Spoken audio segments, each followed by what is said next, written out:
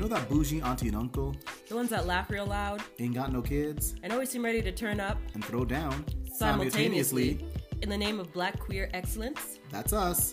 I'm Ollie. I'm Lena. And this is Speak on That.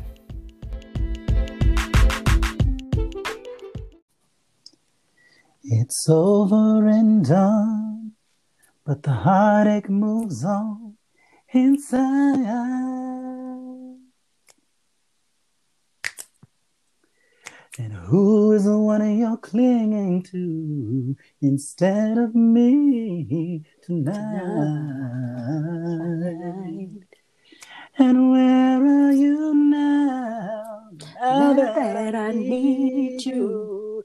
'Tis on my pillow, wherever you go. Cry me a river that leads to your ocean. You'll never see me fall apart. In the words of a broken heart, sing it, girl. It's just emotions taking me over.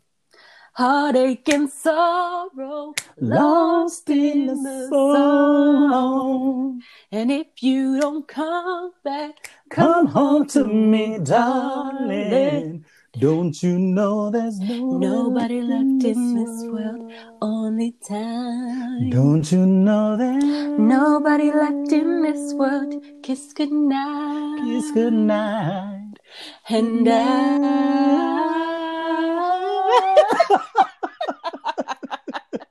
good night. There's two reasons I chose that song. First reason, congratulations to Kelly Rowland being pregnant. Yes. Isn't that? I don't know why. I woke up to that news and I was like, aww. Same. I was like, oh, yeah. I'm like, oh my gosh, she's pregnant. Oh my gosh, let's be pregnant. Yeah, it was just nice. I was like, oh, just aw. Mm-hmm. And the second reason I chose that song, it felt very fitting because I am full of emotions right now. Mm-hmm. You know, just everything going on in the world right now, everything happening. And I actually don't even know why that song was even playing in my head today, but I was like, oh, look at that. It's a little sign from God. So here we are. Let it out. That's right. Let it out, child. Let it out. But we are back, y'all, in your ears. Another week of Speak on That. How are you doing? Oof, I'm not bad. Yeah, that's okay. Not bad. Okay, I know it's been like a bit of a transition week for you. It's been a lot, yeah. Yeah, like just things moving from one place to the next. Parts, lots of, you know. Yeah. Lots of hustle and bustle. That's it. And that's the sort of thing that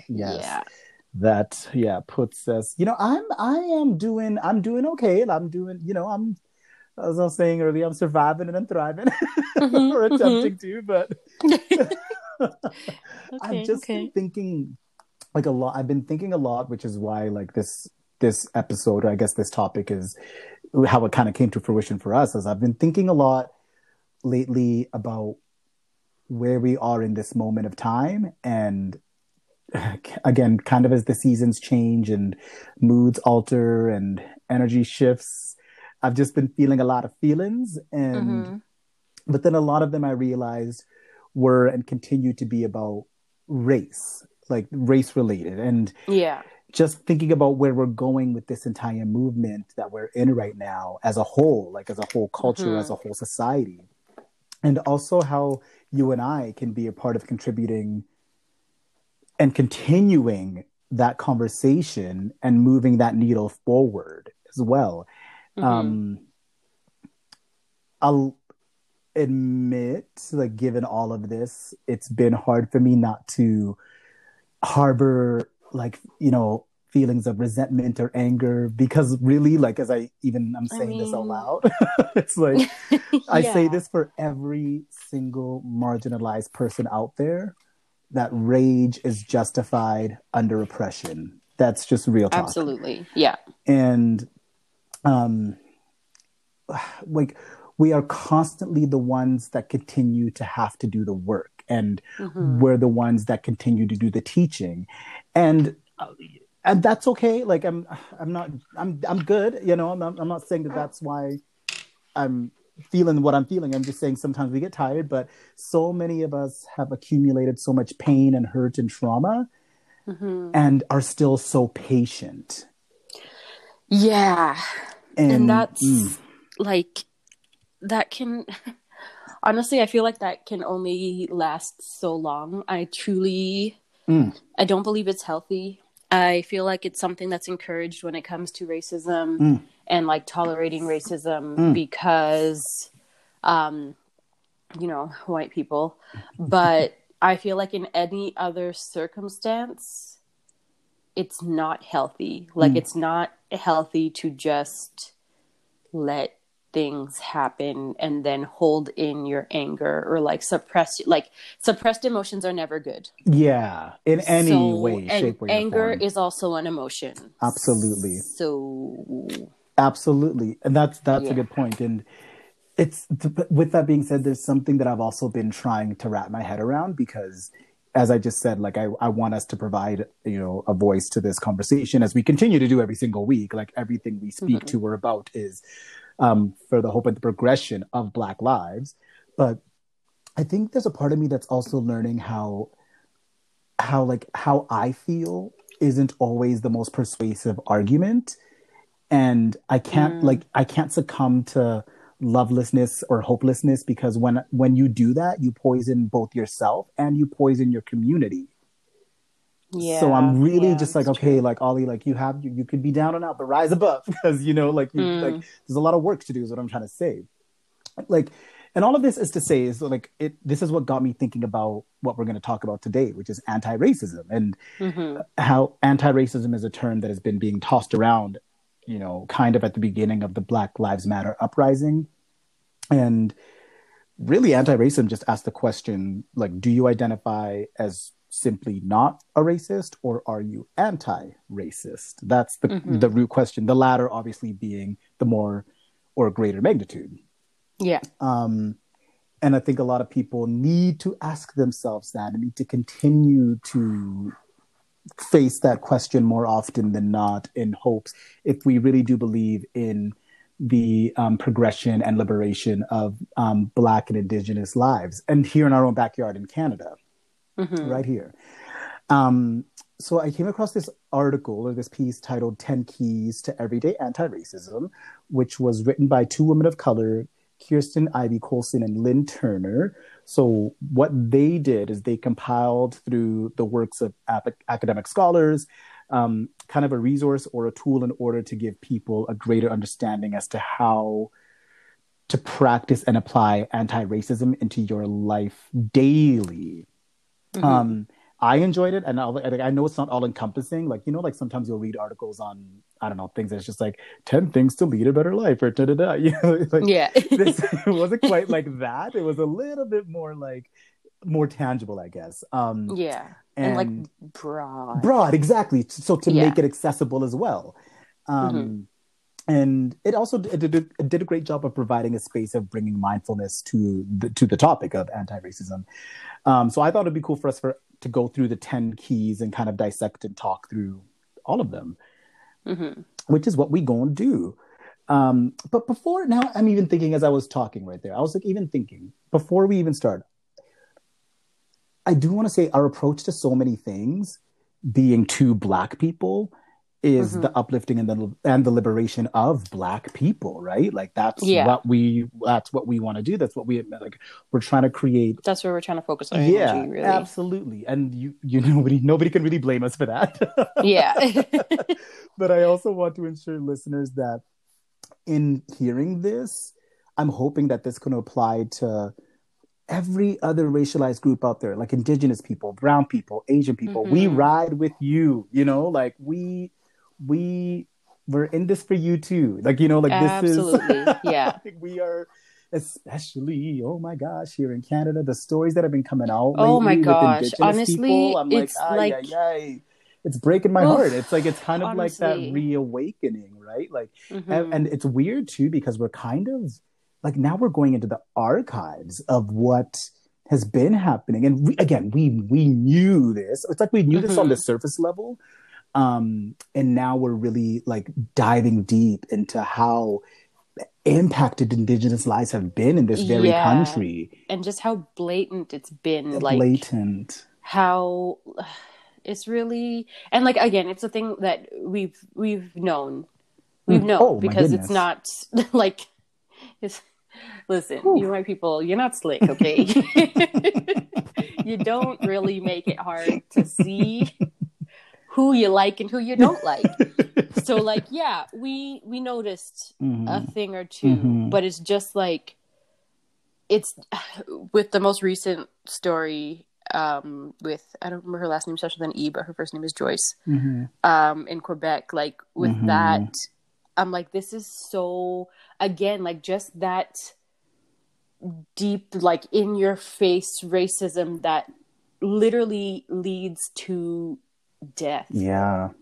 Like that, like just, and it within a healthcare system that is again meant to serve and protect, like meant to heal, serve, care. Like those are the words that are, you know, kind of adopted into that. So it's wild to think. It's just tragic, really. It truly is, because this stuff is so preventable, and I'm gonna clock myself here too, and just like approach this as a student as well, and just being like, listen, we all have habits that we have to unlearn. Every single one of us do, me included, right? Like I'm like, okay, like how can I unlearn some of those things that have been kind of indoctrinated into me when it comes to other races, when it comes to my own race? Listen, like being, you know, young and like and conditioned, and it can not mess you up, but like you think what you're learning is the ultimate truth when it isn't always, right? So just kind of unlearning the things that we've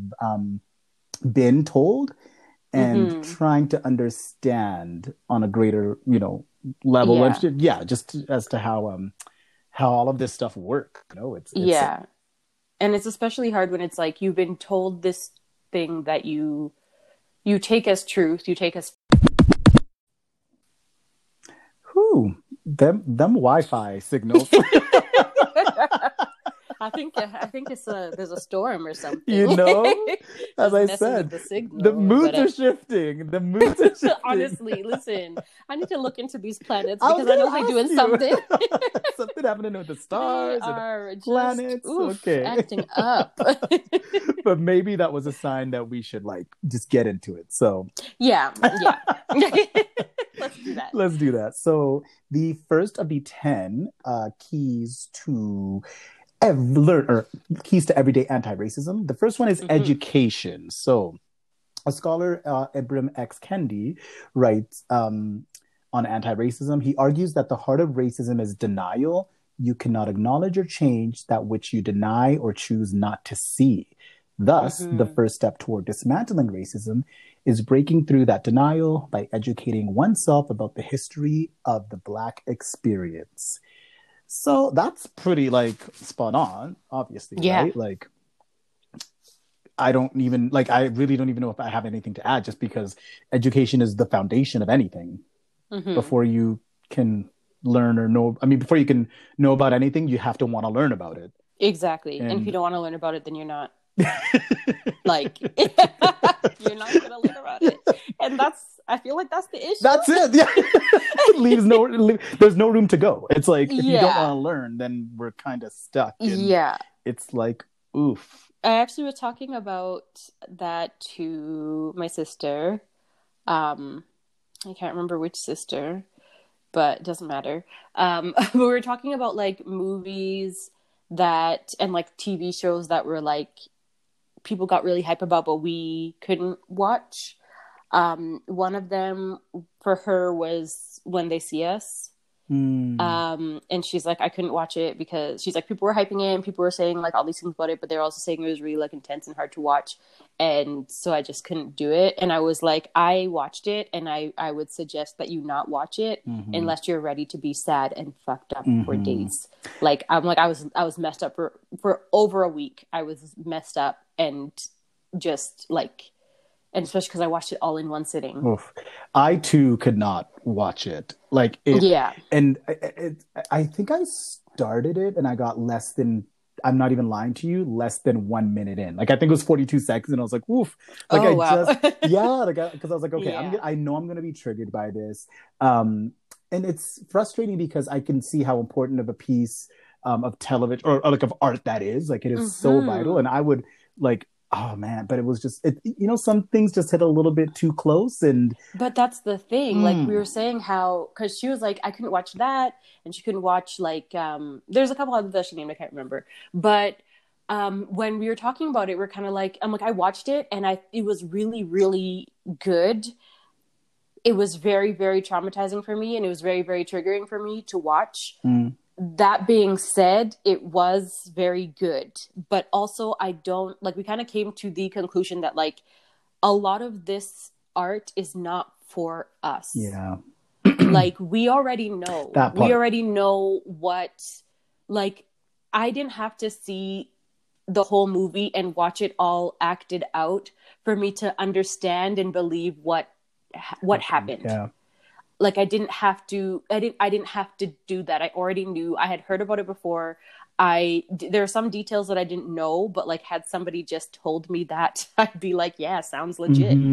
But like there's a lot of things where we don't have to watch those things for us to get it. Yeah. White people might need to watch those things for them to get it. The issue with that is that a lot of times they don't. Because when you go into like Netflix or whatever streaming service and you look under like Black stories or like Black Lives Matter or whatever, a lot of it is surrounded. Yeah, it's surrounding slavery, it's surrounding racism, it's like all of the stories have something to do with like just like the racial struggle of Black people. And it's like they almost frame it, I feel like the media kind of frames it as if it's for us, but when you really think about it, it's not. I agree. All. I've always held on to that argument as well, being like, I know it's created by a Black woman, Ava DuVernay. I know it's a majority Black cast, and that's great. But it was like at the end of the day, though, the lesson that was at hand is not for Black people. We know what that experience is like. We understand that. We empathize very clearly with, not even empathize, sorry. We feel that in kind of in the makeup of who we are very clearly. That lesson really is like for non-Black POC as well, and white people, just to really understand like just how structural racism can be. Like it's not even as overt as being called the N-word, or it's not even overt as not getting the job. Like you can be put in jail for a crime you did not commit. Yeah, based on the color of your skin. And I want to just quickly talk too about, we were talking about the treatment of Indigenous folk here in Canada. And I was reading something earlier today, and it was talking about how the healthcare system has failed so many Indigenous people to the point where before they even go to a hospital or a healthcare unit, whatever it may be, they're kind of already like, they're thinking of ways to get around the roadblocks that they know they'll be faced with. Or they won't even go altogether. That again is structural racism, like that, and systemic racism as well. Like that is just straight. Like there's no way to. How could you look at that and call it anything else, right? Yeah, exactly. Yeah.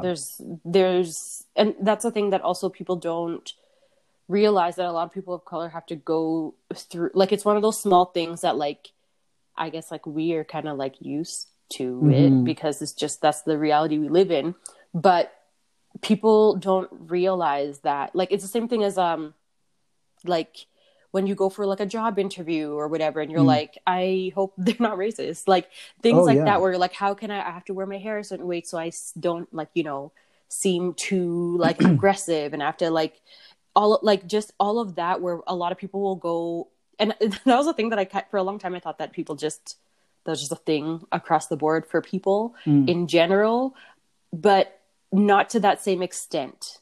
And when I realized that it wasn't to that same extent for like white people, I was like, wait a minute.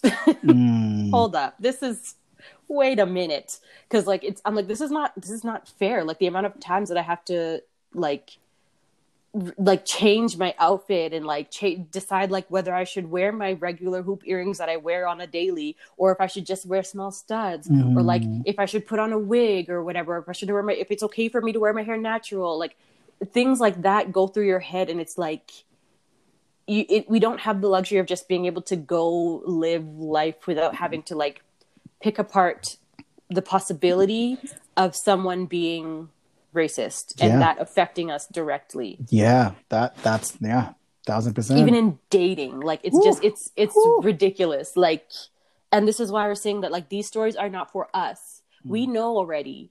We are already educated in that because we live it. Other people are not, and those people are the ones that need to be watching these movies. Those are the people that need to be watching the Selmas and the When They See Us and the Hate U Give and all of that. Like they need to be watching these things and realize that this is not a one-off. This story is not being told as like, oh, this one thing happened this one time and it was wild. It's a story about things that happen continuously over and over again, over generations. Like, and will not stop until we face it. We just see it. Yeah, like if you cannot admit it, there's no way we're going to eradicate it. Yes. Whew, that part. But yeah, education. Education. And that's going to transition what you just said very nicely into the second point, or the second key, which is intention. So intention, in the way this reads, anti-racism is a way of life. Like starting any new habit, anti-racism requires a conscious decision to pursue it as a goal and a way of being. Intention brings mindful presence and awareness to what we say and what we do. And I just want to add to that this is definitely, intention is the gateway to real intangible growth within oneself. Like if you're willing to be mindful and, and mindful and I guess thoughtful with every word and every action you choose, that's the sort of things that will actually make tangible change within yourself and within your communities. Yeah. And that's my thing on intention, is just being mindful. And realize that like I feel like intention also kind of touches on thinking about how your actions are going to, like, the effect of your actions. So like you can have a certain intention, but if the effect of that intention is not received the way that or is not going to be what you're aiming for, like I feel like being intentional with your anti-racism is taking that into account. That's so important, Lena. It's so important, because how many times have we heard, well, I didn't intend to do that. I didn't mean to do that. That's not what I meant when I said that. Yeah. That part right there, like you have to be intentional in everything you say and do there, because like as soon as you say, I didn't mean to, well, then you've just scraped intention off your board. Exactly. Yeah. And now we got to start back at education. Yeah, exactly. Now we're starting back from square one. Oh no, that's a really, really good point. Totally agree. But yeah, intention is huge. Number 3 is courage. Ooh. Now, I see this. This is a big one, and I low key feel like this is where a lot of people can drop the ball. And I feel, but also like, it's funny because I'm even thinking like they can drop the ball, but not intentionally, which thinks back to the last point. But drop the ball because they don't want to say the wrong thing, or they don't want to feel they're in the right space, or whatever it may be. But like, let's not get it twisted. Courage is not synonymous with any of those things, with fear, with like it, or saying or doing the wrong thing. Like it truly takes courage to sit with the discomfort of calling something or someone out when you see or hear it. Yeah. That takes courage. Like nobody, like we've said this time and time again, but nobody said this stuff is comfortable, Yeah. It truly takes courage to admit the years and years of harmful wrongdoing. I'm not saying go back and rectify every situation in which you have been in where you didn't stand up. But I am saying Unless you can you feel start so now. compelled. Yeah, please listen. If you feel, please do. Go right on ahead. You can certainly start somewhere, right? And it's like, yeah. I mean, I think to myself, I'm gonna I'm calling myself out. Like I can think of situations where, like something was said or done that I should have piped up, and I didn't, Yeah. And but that's not an excuse.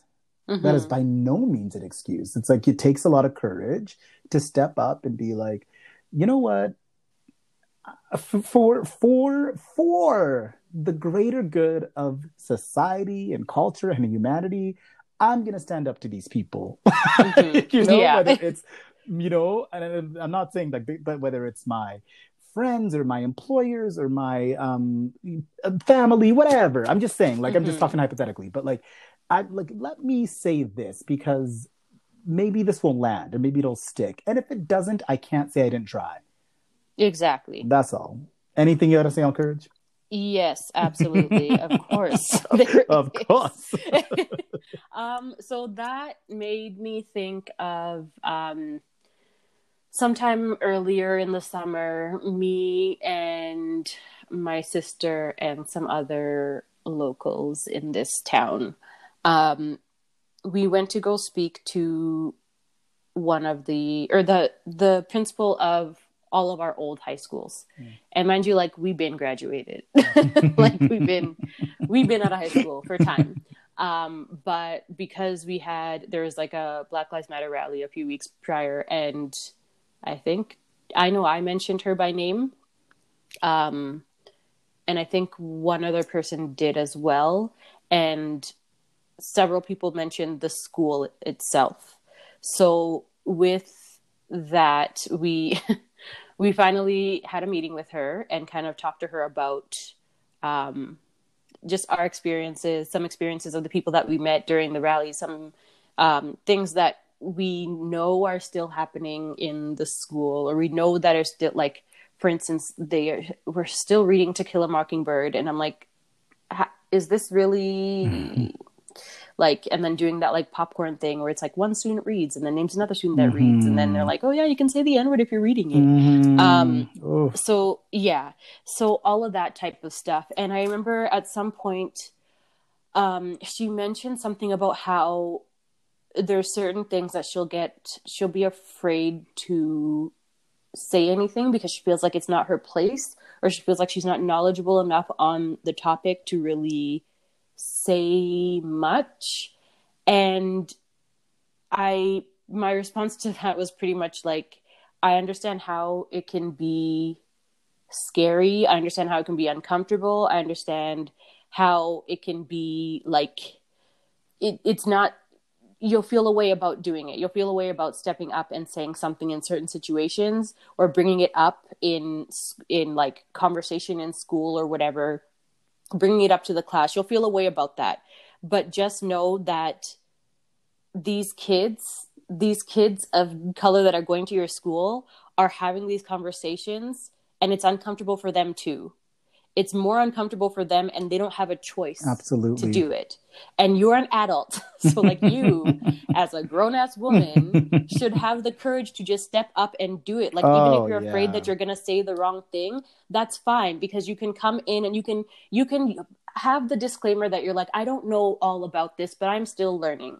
You can say that, because the education part never ends. The education part goes on through all of this. So you can admit that you're still learning and stand up and say something still, because you sitting down and doing nothing doesn't change anything. You having the education in your head and not saying anything about it when you see the shit happen, you being too scared to say anything, like that. Do you understand how that's not helping? Like, do you understand how that's not doing anything? Yeah. What is the point of getting all this education if you're not going to share it?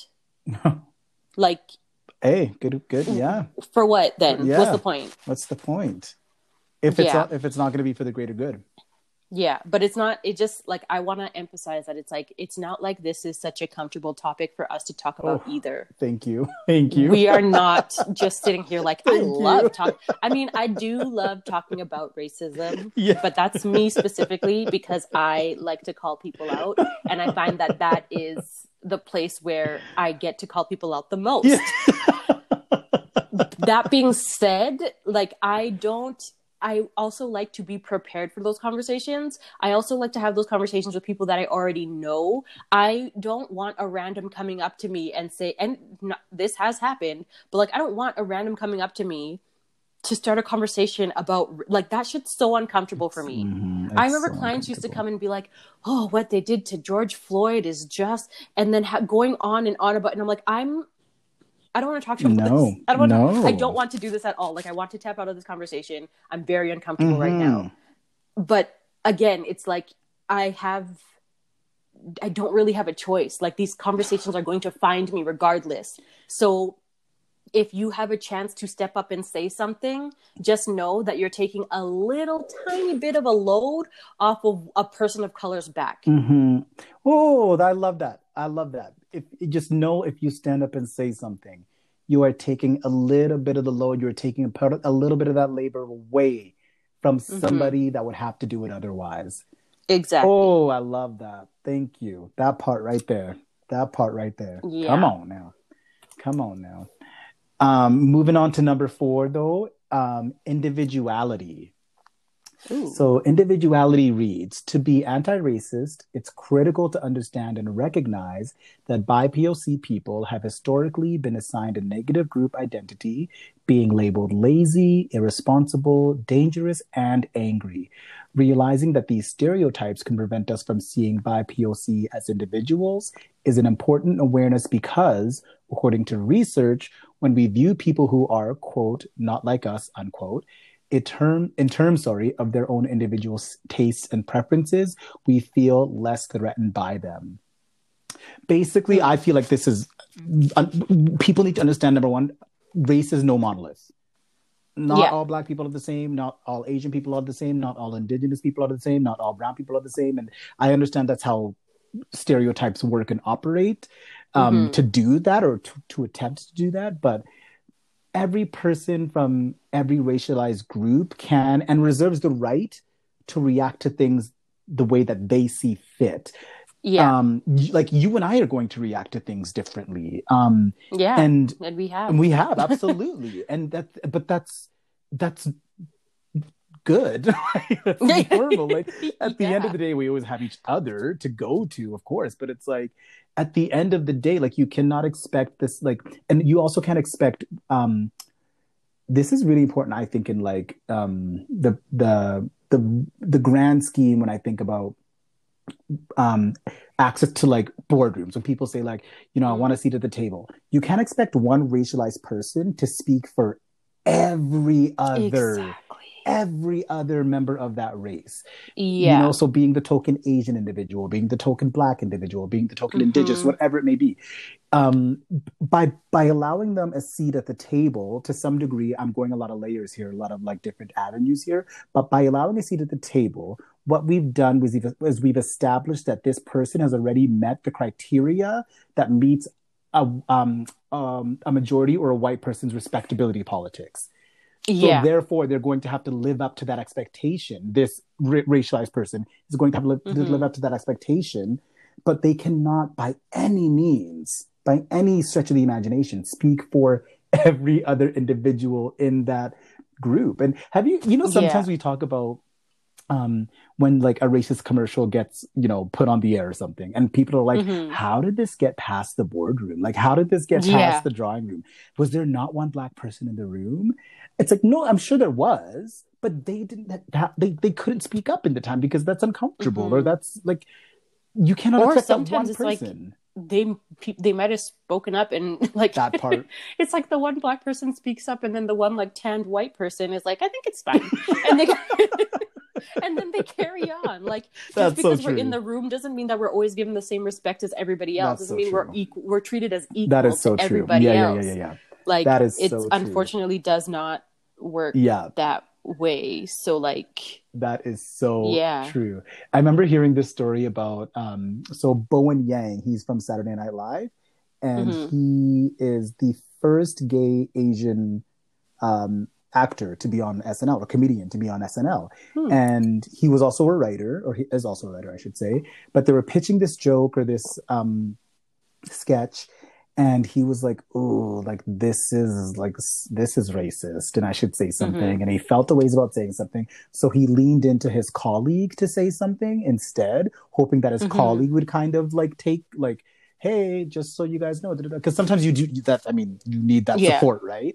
And ended up getting to the head writer. They didn't end up airing it anyway, but I just remember him telling the story of being like, I didn't want to come across as difficult either, or overly sensitive, or overly PC, or overly, do you know what I mean? And that's another thing that we can kind of come across sometimes that as is well. a huge issue, yeah. That is one that I struggle with a lot. Me too. Because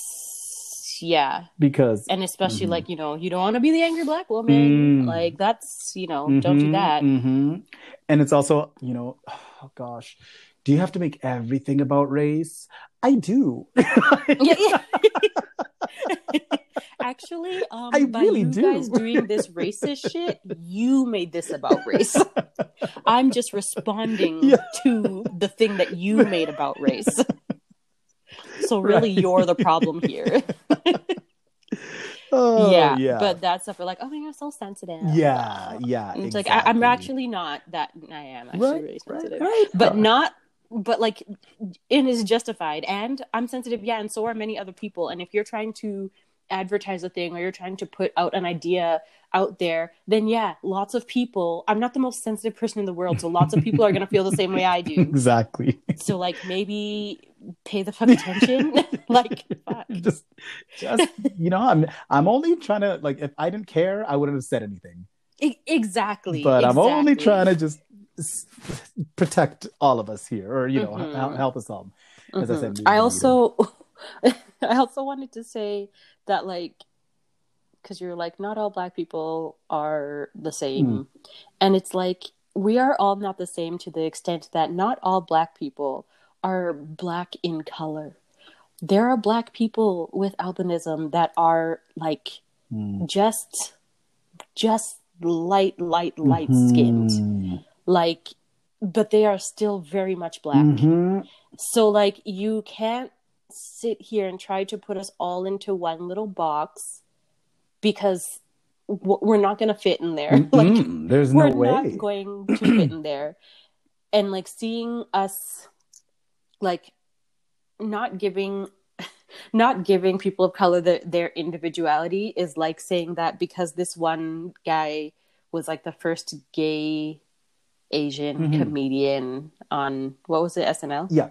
Yeah. It's like, that's like coming to the conclusion of like, oh, I guess like the gay Asians are not that funny. Like, do you know totally. I mean? Like, it's ridiculous. Totally. It's ridiculous. And I feel like that's an excuse that's used so many times. Of like, well, we just couldn't find any black people that were this or that. Yeah. We just couldn't find any indigenous people that were this or that. You didn't look hard enough. Oh, you didn't look hard enough. And also to speak to that point, that individuality piece is like, yeah, like, just because, you know, one person can very well drop the ball and should like, you know, it happens, it's life, but that shouldn't ruin it for everybody else that comes up behind them. But we don't, that's so hard, because it's like, I feel like that I don't have that mindset, like, oh, I'm allowed to mess up, or I'm allowed to I really don't. Oof. Like, I feel like I'm constantly right, like, it's representing for every single black woman that comes after me that's the feeling that I have. And it's a lot of pressure, and it's unreasonable, and it stresses me out, and it gives me anxiety, like,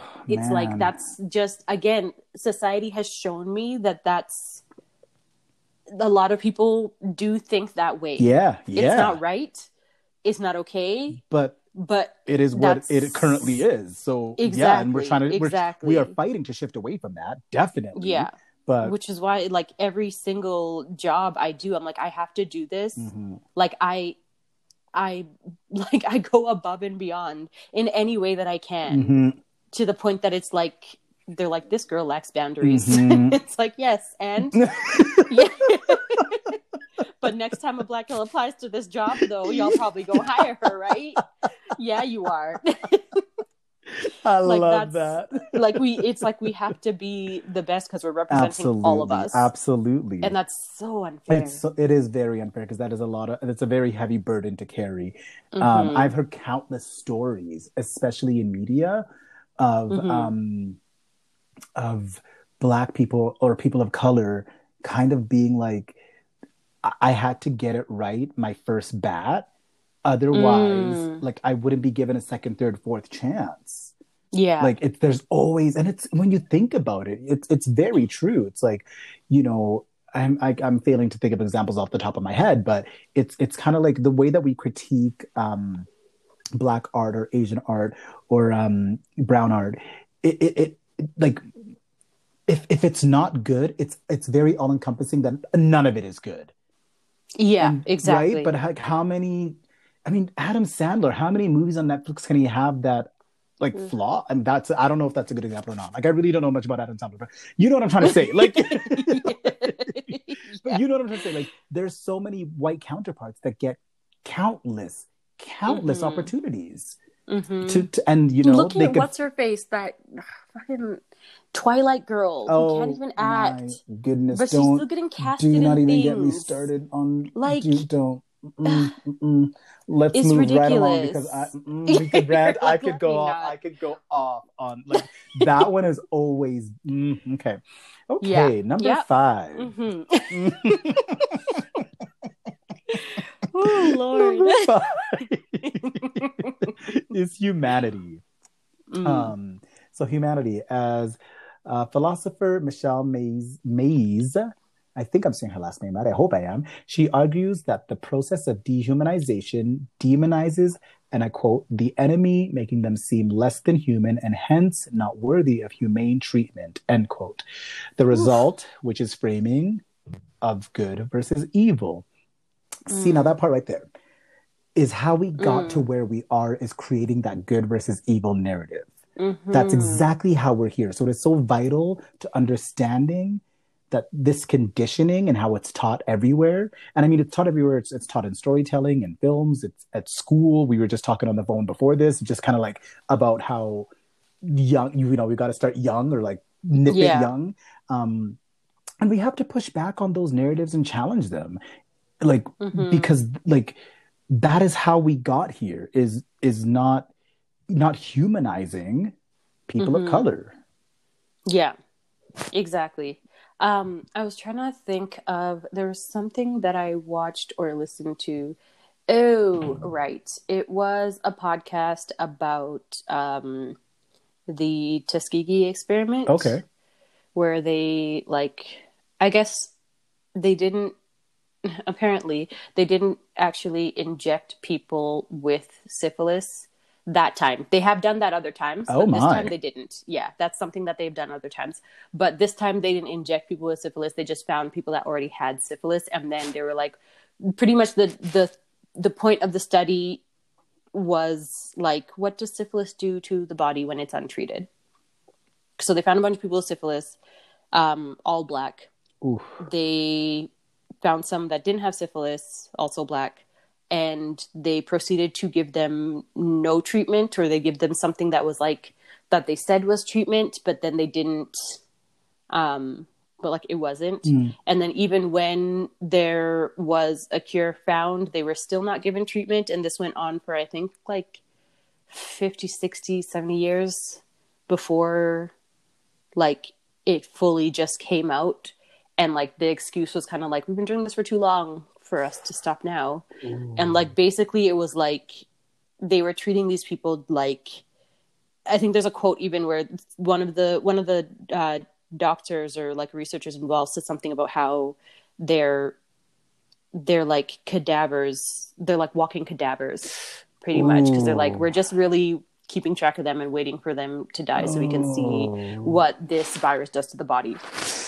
And mind you, like this was passed on for generations. Like, does it? People like it was all. Oh God. Yeah, and I guess part of the justification of it was that because they did not tell these people that they had syphilis, and they did not tell these people. Oh, you're kidding! They tested them for it. They found some that had it, and they did not tell them that they had it. They just said they used the term bad blood, which was like at the time was used literally anything, any ailment that you had, they'd say you have bad blood. That's why they do that whole bloodletting thing where they like, you know, cut you and like let some blood leak out. Ooh. So like it's supposed to like refresh you or whatever. Mm-hmm. Anyways, that was a long little like history lesson thing. But my point is that they justified this by saying that one, they're like it wasn't a racist thing. It just happens that at the time there were communities where syphilis was running rampant, and most of those communities were Black communities. And so that then fed the idea that like Black people are like super sexual and promiscuous and just, you know, so that kind of fed that ideology. Because like, why else would so many have syphilis if they were not just fucking everyone? So there was that. And then they were like, okay, when they were questioned about why they were not like told what the study was, and even when a cure did come, when they did figure out a cure, why they were not given the option to get medication. And the justification for that was that they're like, these Blacks are not educated. Most of them have like maybe like 5th grade, 6th grade education. So even if we were to tell them that they have syphilis, they wouldn't even know what that was. Boy. And it's like, most people that get diagnosed with things, a lot of times they don't know what the thing is until they're diagnosed with it. And then the doctor, who is a doctor and knows, would explain to them, this is what this is how you get it, this is how we treat it, these are your options. But because they treated these people like they were just like fucking idiots, they're not educated enough to understand anyways. So it doesn't, like, there's no point in explaining to them what we're doing. There's no point in letting them know. There's no point in giving them the option, because even if given the option, Black people don't trust doctors anyway, so they're not even going to take the medication in the first place. And it's like, you're saying Black people don't trust doctors as you're saying that you're like, you are literally the reason. You are exactly why Black people do not like this whole situation played out like already before that. Black people didn't trust doctors, but this situation just added to that. So it's like, you're not, it's like the ideas that are like used to perpetuate this like dehumanization of Black people run so deep. And when I say they run deep, I don't even mean like in history or whatever, or like in people's psyche, but like, well, yeah, I guess in people's psyche, because like these were educated people. These were doctors. These were like people at the top of the medical field. And this was the way that they were thinking about these human beings. Like, this is the verbiage that was being used. And when I say, like, some of what I'm saying, like the cadaver thing, that was a direct, that's a quote. Like, that is the word, it was written out. And the podcast I was listening to about it, they're like, we read this, that Dr. Whoever wrote out. Wow. And it's like, just like educated people. Yeah. I don't know. People that are like, it's like that's like just on that topic of like, does it get any more dehumanizing than that? Exactly. Like, exactly. Like, you're not seeing this person has a family. This person has a wife that they probably like transmitted this disease to. This person has kids that were probably born. Like, there were kids born with syphilis because of this study. Like, it went on for several decades. Wow. Like, to the point that like the people that started it, by the time it came out, the people that had started it were all died off. Jeez. Yeah. Oh my goodness.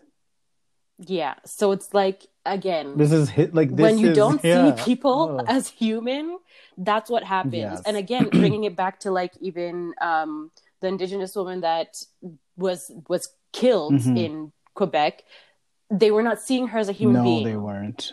And I believe they literally the words again, the word they were using implied that she was less than human. Yeah. So like I feel like the humanity thing is really like, that's a huge one, because that's where we get to the point of like, even with like the Central Park Five, where it's like people are like, yeah, of course these Black kids did it. Of course they did, because they're animals, because they're not like, you know, they're not like just thinking that we are just inherently evil. Yes, that good or versus like evil. That, yes, exactly. Yes. And then, which then makes people think that whatever may happen to us is somehow deserved, which is why when somebody gets shot by the police for no fucking reason, they're like, well, in grade 7, they were expelled because they cheated on this test. Yeah. And well, you know, like one time they have like unpaid parking tickets and like stupid shit like that, because they're like, yeah, they deserve it because they were a shit person. Looking for those reasons. Look exactly. Any excuse to justify murder, any excuse to justify, you know, just these heinous dehumanizing actions, like for Black bodies to be treated and Indigenous bodies to be treated like animals. Like really, that's really what this is. And it's like, like, I mean, like, man, it's like, that's how we got here, and how we're going to get out of it is facing it head on and understanding, as you were saying, like, we are people first. We are people first with families. Yeah.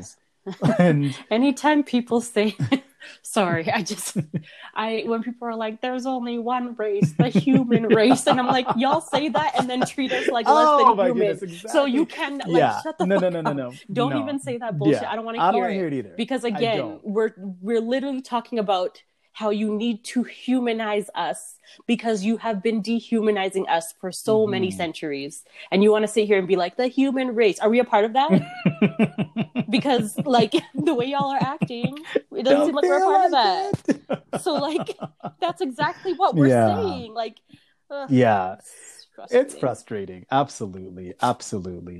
I think you did a really great job of just honing in on that. I'm gonna leave it right there, because that was it. That was all it. That was it. Sorry to go in on you for that. That was like, that was just humanize us. That's all. Number 6 is anti-racist work. So in this context, anti-racist is a verb, so defined by the action one is taking.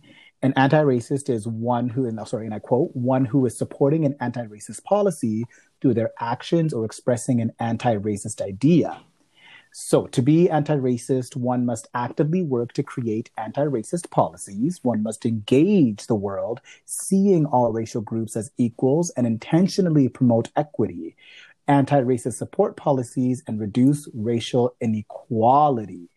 So that pretty much like kind of speaks for itself. But I think that's a great starting point here would be our education system and our curriculums that are in place, at least when we were in elementary, like understanding Canada's own history when it comes to Indigenous people and teaching that at a young age, like not the glorified version. I'm talking like the real history. Like, I think that's where, because again, it just starts so young when you condition young people to think that like, I don't know, like this land is yours. It's like,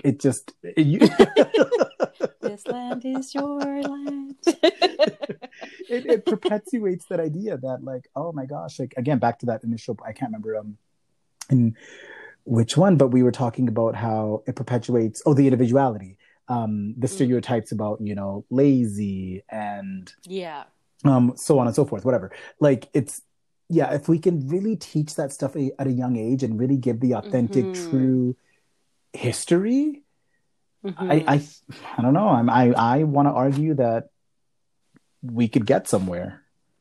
I feel like we could, because there's a lot of things that I learned in school about Indigenous people specifically that was very, very not okay to be taught in schools at all. And like literally it was something that like in my young age I was just like, well, that's what I was saying initially. It's like, what you at a young age, you're not going to challenge that.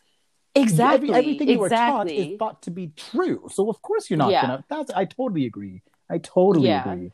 And it's like, it was literally until I like actually met Indigenous people, and I was like, okay, so y'all not so bad.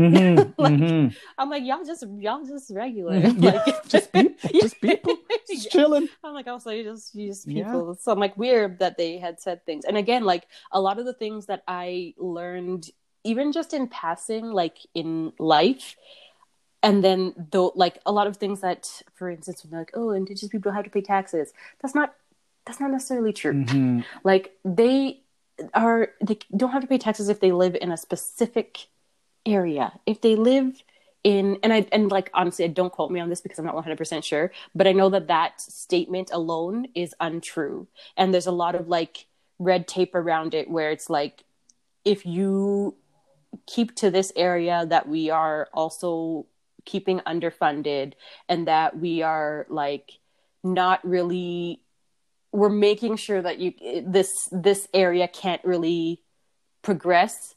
So if you stay there in this non-progressive area, then you don't have to pay taxes. If you stay there and you live there and you work there, then you don't have to pay taxes. But it's like, if you step out of that for whatever reason, then you're just like the rest of us. Like, it's not like a thing where it's like, oh, you're Indigenous, so you don't have to. No, that's not how any of that works.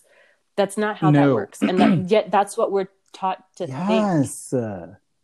And it's like, why? And I remember being like, I don't understand why. And again, this is me admitting when I was stupid. Absolutely. And because I was. Absolutely. And because I am still absolutely, I feel you. Just in different ways. I feel you. But not in this way anymore. Because, but I remember there was a time where I was like, I just don't understand why more Indigenous people don't go to post-secondary school. Like, the schools should be filled with Indigenous people because they get to go to post-secondary for free now. Like, this is their country. They get that, right? They get to go to for free. Like, the government pays for it or whatever. And it's like, no, that's not how that works either. It's so true. Which white motherfucker told me that? I'm like, you really tried Where it. Did I learn that? Really Exactly. Tried to pit us against each other. How dare you? But yeah, not how it works. And yet these are things that people just think. And like, the average person on the street probably thinks that one of those two statements is true. Yes. I totally agree. I totally agree. Like, you could pick a random and they'd be like, yeah. Exactly. And it's not. And there's so many layers to it, especially like when you think about the actual history, and then you think about, like, again, the laws. So it's like very systemic for it to be just to keep them down, like the treaties that were signed. Like, when you actually hear about the true history, it's like it all starts to kind of make sense as to why we are where we are. They are mad. Yes, exactly. I'm like, y'all got the absolute right to be mad. Absolutely, I'm mad for you. I'm mad for me. I'm mad for all of us. Come on now. And like, we need to do something. Come on now. To fix this. Come on now. Yep. But it's not going to happen if we don't actually like dig deep. Like, we need to get to the root of it. Completely. And again, a big part of that, you just got to face it.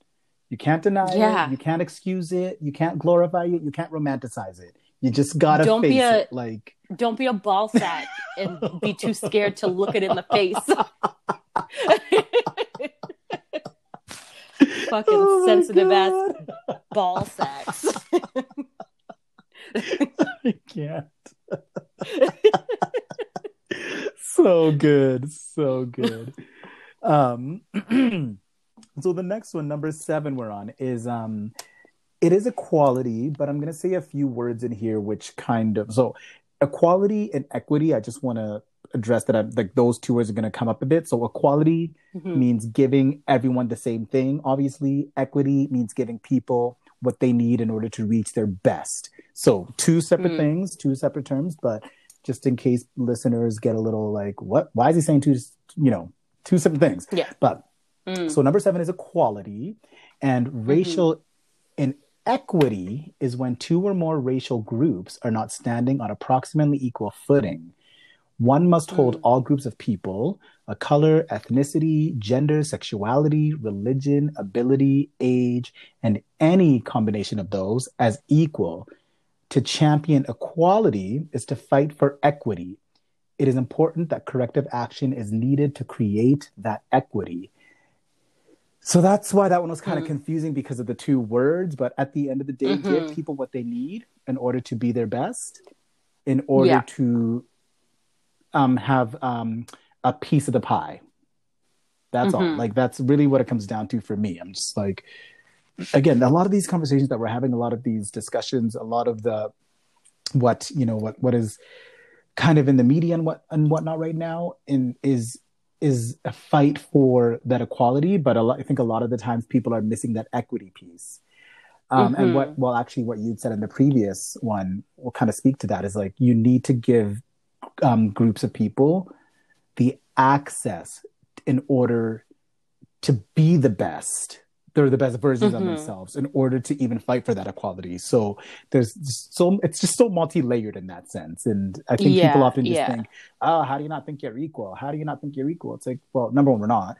And number two, because we're not given the same access to things. We're not given the same privileges. Exactly. We're not awarded the same benefits. We're not, there's just certain things that get in the way of, before we can even get equality, we got to get that equity. So... I remember a picture that I saw that was like kind of describing the difference between equality and equity. And it was like 3 people of different heights. Like, let's say like an adult, adolescent, and then like a child, like an actual child. Okay. And they're watching like a baseball game over a fence, and they all have like a box that is like, I don't know, let's say 2 feet high. So the adult standing on this box that's 2 feet high can see over the fence clearly, because he could have seen over the fence without the box. The adolescent is like, can just see over it, and the child can't see, is looking at fence. So like, it was saying that is equality, where everybody gets the same thing, same box. We all get the same 2-foot box. But then equity, the picture that like described equity, was where the adult was standing on the ground because he was able to see over the fence just with his own height. The adolescent had, I think, 1 box and could like just see over the fence. And then the child had 2 boxes so that he could also just see over the fence. I see. Oh, that's good. So it's like giving everybody the same thing doesn't work if that's not what everybody needs. Exactly. Because then you're just making like it's like you're pouring water into like a lake, and it's like the lake already got water. It's good.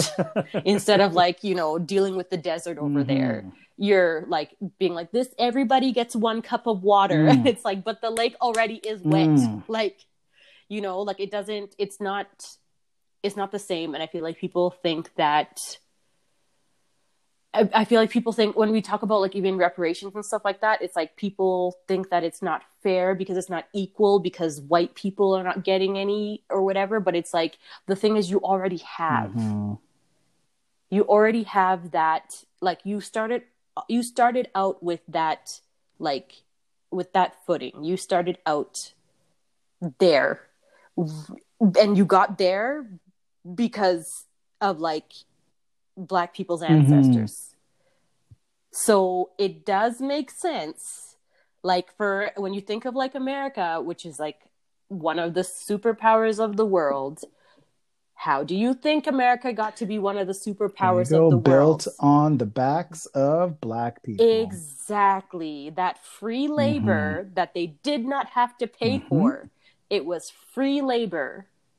and they benefited from that, because who wouldn't benefit from Who free wouldn't? labor? You know who wouldn't? The people that are giving the labor for free. That's who doesn't benefit. That part. So now, hundreds of years later, you'd think with logic, if you take logic into account, it would make sense to then give those people that benefited y'all's ancestors a little bit of what they could have had y'all's ancestors not been shit. Come on. That's it. That's all I gotta say. Say no more. Say no more. Mic drop. Mic drop. Let me just leave. Yeah. Straight up. Number 8 is empathy. Empathy, yeah, right? So empathy is an umbrella term that describes multiple ways people respond to one another, including sharing, thinking about, and caring about others' feelings. And that was a statement that was written by Jamil Zaki, who was the author of a book called The War of Kindness.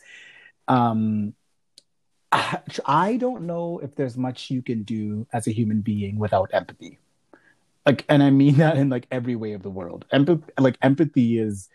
Not only is empathy such a skill, but it's certainly, I've said this about love before, it's certainly a skill that we can all improve upon over time and continue to master to the best of our abilities. Just in my mind, imagine a world where everyone was empathetic.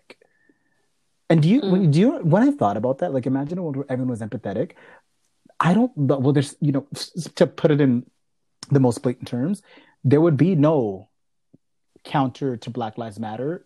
There would be no All Lives Matter. There would be none of that. Yeah. Because people would just empathize with what is happening in the streets. People would empathize with what's happening to these bodies. People would empathize, I just think, and I think we would get to where we need to be a little bit faster if people could empathize. Yeah. Absolutely. And yeah, that's kind of my spiel on empathy, So I'm going to come in with the negativity as usual.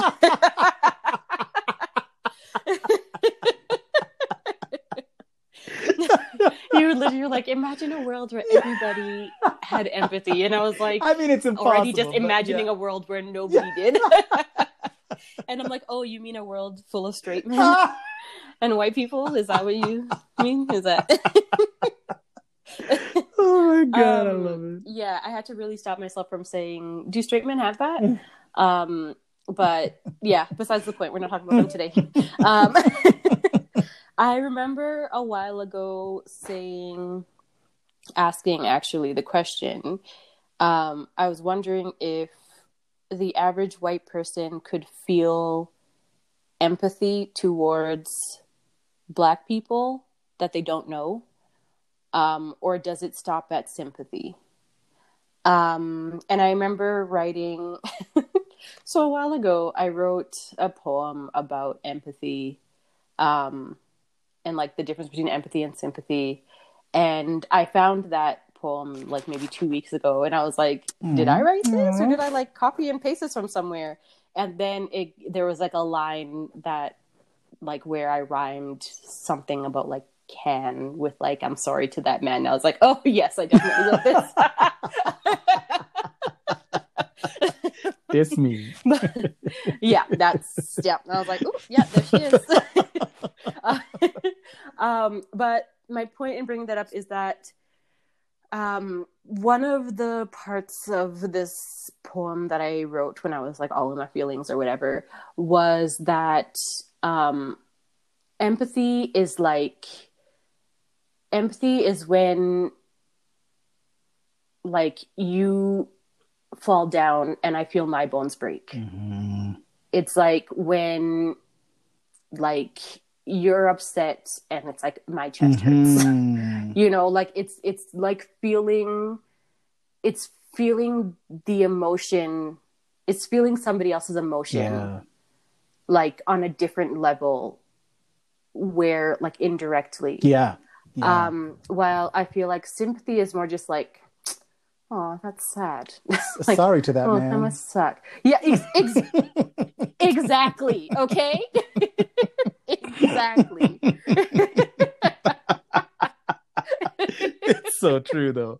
Sorry to that man. I think it was like, I don't know, it's like when you break your legs, I can't stand, but then sympathy is just saying I'm sorry to that man or something. Yeah. No, I don't know, so whatever. true. I'm actually quite the poet. Girl, I know. But anyways, so I remember asking that question, like if white people, like if it just stops at sympathy for them, because of there's a series of events that I thought of that kind of made me come to this conclusion.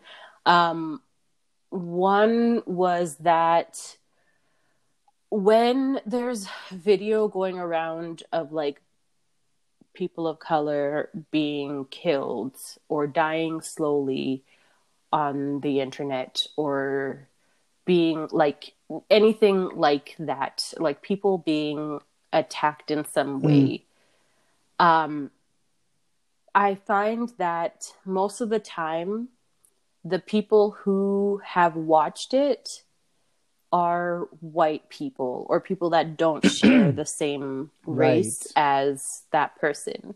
They are the ones that will watch it. Sometimes they are the ones that will talk about it and the details of what they watched and how hard it was for them to watch and how it's so awful what they did to that person. And it's like just comparing that to the way that I feel about some of those things and some of the conversations I've had with other Black people and people of color, where it's like I could not watch it and like knowing like, and specifically like George Floyd, like knowing that video was going around made every single video a trigger for me. Every time I saw, like, I'd be scrolling through whatever the hell, and every time I saw like a picture start moving, I would scroll away from it because I was like, please, I don't want to watch this even by accident. And I know a lot of people that have, like, there are some Black people that I know that like watched by accident, where it's like they like, and that's what happened with Philando Castile. I watched that video by accident because I didn't know what it was. I thought it was like a play or something. And then I was like, oh shit, is this, oh fuck. I'm like, did I just watch this man die? And I wanted to throw up. Like, it was like, just like the way, again, like the effect that has on me and the effect that I've seen it have on other people of color is like so different than the effect that I've seen some white people come at it with, where again, they'll like describe it like a gory movie or something like that. And it's like, for me, I'm like, this is like literally shit. Like I could cry right now, literally, like just thinking about it. Cause I'm like, it's just like, it's again, like I remember even you mentioning how like when all of that was like kind of like coming to a head, I remember you saying that your mom was like, I just kept thinking of like you and your brother. Like I just kept, and I'm like, that's what, like, we can't disconnect from that stuff. There's no way for us to like remove ourselves from it. It is basically like seeing us. It is seeing ourselves or watching ourselves die. And it's like, I don't think people understand the type of empathy that, and when I say people, I mean white people. I don't think that most white people understand the type of empathy that is, and the way that is like triggering and like, you know, and like, even when I always try to like tell people, I'm like, okay, let's imagine that was like a white woman. Okay. Like y'all's kryptonite. Okay. Imagine it was a white woman dying slowly on your phone screen. Would you really be able to watch the whole thing? Would you really be able to watch it from beginning to end, knowing that this is a real person and you literally watched them die and it was a white woman? I feel like most people would not be able to sit through that. And I know this for a fact because I remember reading a study somewhere where they were saying that there's like, in movies and stuff like that, like it was like several years before they would like show, which like is a lot in general, but like showing Black women be raped on TV wasn't a big deal. Showing a white woman raped on TV, huge deal, like uproar. Like people would, it was an issue, Right. and it was not a thing that was done for a long time, because white people cannot fathom to see one of their own go through something so traumatizing. And yet we are expected to watch the same thing happen to ourselves over and over and over again.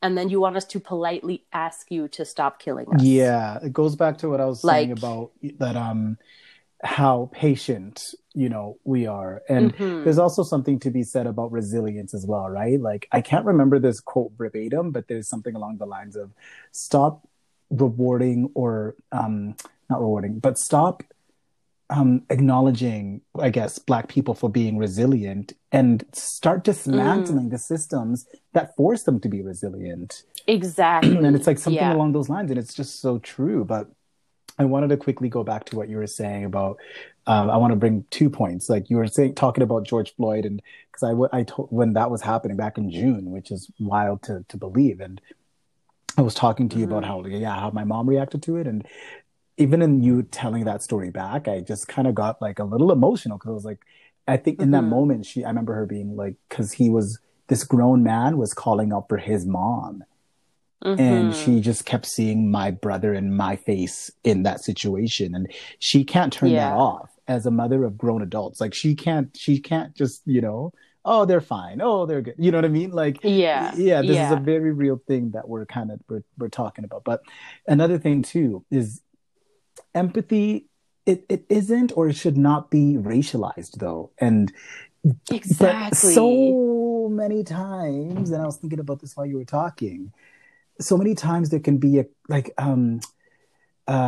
I guess, like a cognitive override when it comes to it. Like some people can just decide, like, I know they possess the skill, but they can decide like, oh no, I don't want to think about that right now. So I'm just going to put that over there. It's like, no, I know. Like compartmentalize exactly. it. But, and they choose to kind of override that empathy. But I'm like, but if you sat with it for a moment, we might actually be able to change these systems and that infrastructure, right? Exactly. Like if you just sat with, I'm saying you as in like, as the white bodies, if you sat in that and understood how, uncomfortable it is and how disheartening, and it's not just, oh, sad. It's not just, I can't believe that happened. Like, y'all, like, this is a real problem for Black and Indigenous people. Like, this is and the more you sit in it and understand it and feel it in your bones and try to relate to it, like, this could be somebody you love.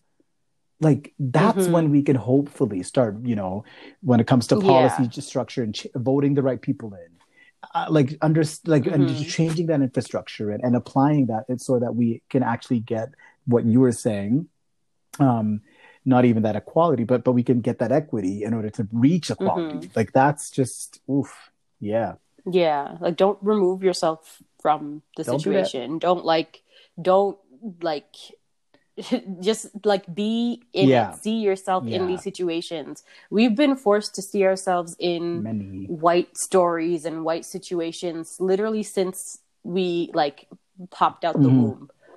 So like we've become accustomed to that. It's not hard for me to feel empathy towards a white person. Right. I actually have to, it's gonna make me sound like a dick, but like, whatever, I do what I gotta do. But I actually have to sometimes work to turn that off, because I will sometimes put myself in situations where I'm betraying myself because I'm feeling empathy towards my white counterpart for whatever reason.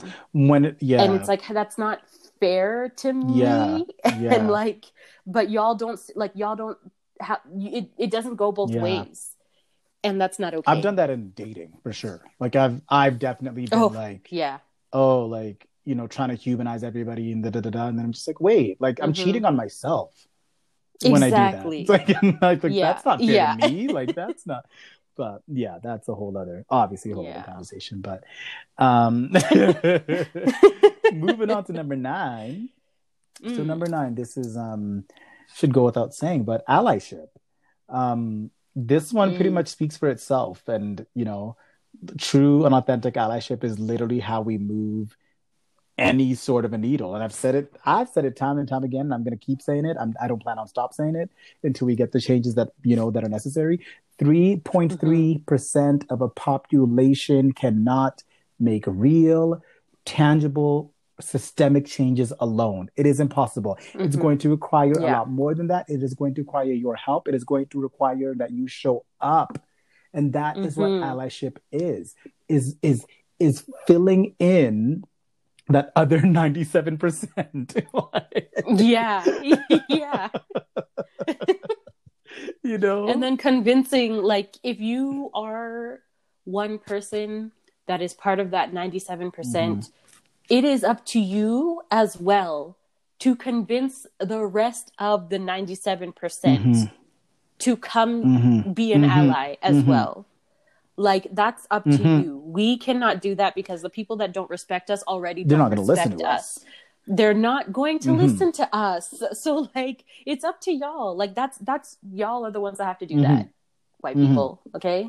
It's you guys. Allyship. And I want to bring it back to something you had said months ago, but you were saying how it is important that you don't self-identify as an ally. Make sure you're doing the work so that a marginalized person gets to, they get to identify you as an ally. Like, you don't get to be like, oh, I am an ally. Like, that's not as, it's not, it's like, a lion doesn't come in the room like, I'm a lion, okay? If you're a lion, we can see that. We know. You shouldn't have to be that analogy right there. If you're not a lion, then we're going to look at you and be like, this motherfucker isn't they a lion? But they lion, though.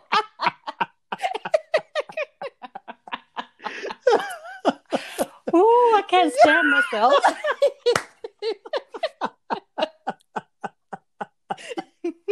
I love it. Oh, man. I love it. You are not wrong, though. That is for sure.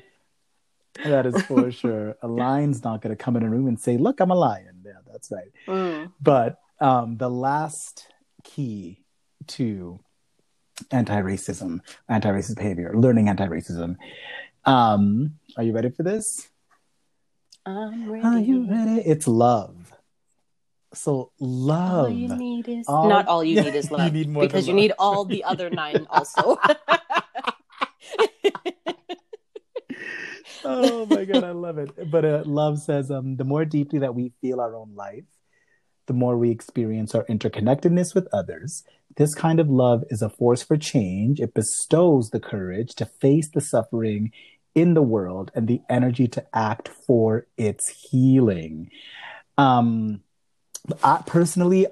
think, and I've always argued that, like, love is it. Like, love is everything, and not just in the verb of the word, but it's literally what makes us up and makes us who we are. And I also think it's so important when it comes to love to feel love for marginalized people more than you feel love for your image, more than you feel love for your fear or whatever roadblock is stopping you from facing racism head on. Like, please, like, I want to urge people to just feel love for people that just deserve it, that are doing their best but aren't really given the same opportunities. I mean, I've always said I love love, and love is so. Yeah, I do.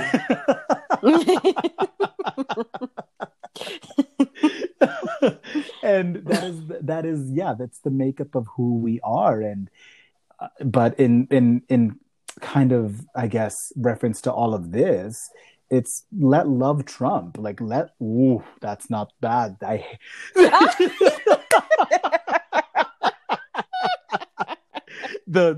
My heart, Lord. as soon as I said those 2 words in the same phrase, was let love Lord. Let love, I don't know, triumph. Thank you. Win. I was like, I didn't triumph. Let love triumph, and let love be the force that actually, like, and it goes back to that empathy and stuff. Just like it's like gosh, like, forget about your image, forget about like all that stuff. Just like love people, your neighbors, whether they're Black, Asian, Brown, Indigenous, enough to just end this. You know, like we just gotta end this. Like this is not working. So we gotta stop. We gotta stop it. And love is a big part of that. That's what I'm gonna say. Love it. Anything you want to add to love?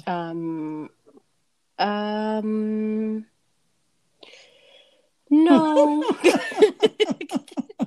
I feel like you covered it.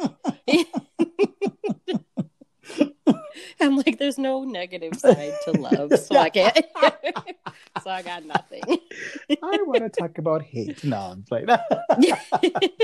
No, but for real, like, I just think, like, like love and a connectedness, right? Like those two things just kind of, I think that should be like the fuel that keeps people moving, and hopefully, I want to hope that people, I don't know, can feel it enough within themselves to be not just as mad as we are, but like just as passionate, I guess, you know?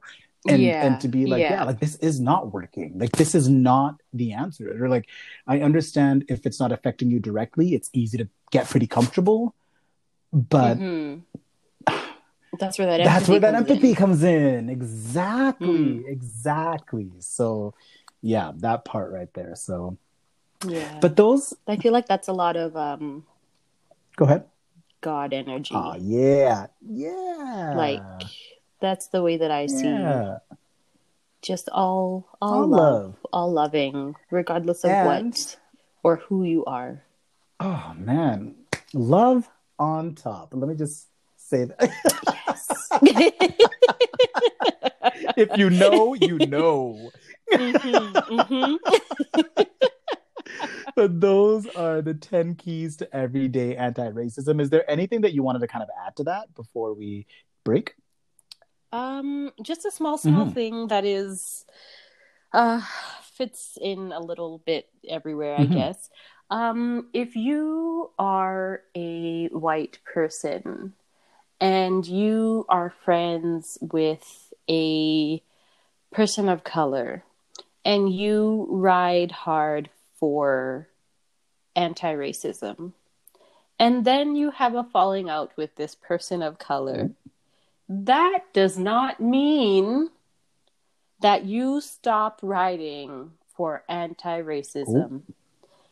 Because, again, empathy is not just something we save for those that we know directly.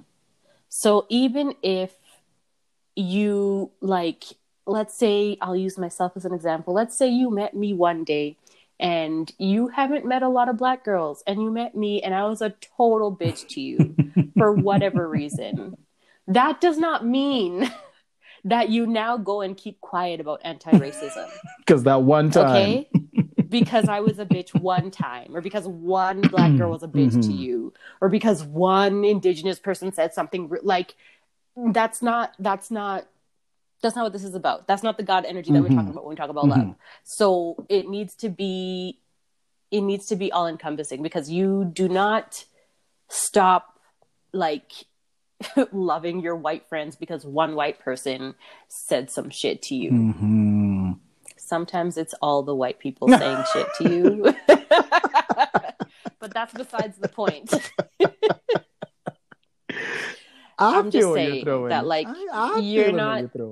we're not doing this thing where it's like, yeah, my Black friend, and that's why I ride so hard. I would like white people. I would like most white people, like, statistically have all white circles. I would like those people to be the ones where their friends are looking at them like, why do you ride so hard for anti-racism? Like, what's that about? Cool? Like, you don't even, like, where's that coming from? And it's like, it's coming from my fucking 10 keys to anti-racism. Okay. That's where it's coming from, because I am educated, and because I do things with intention, and because I have courage. Because I have courage.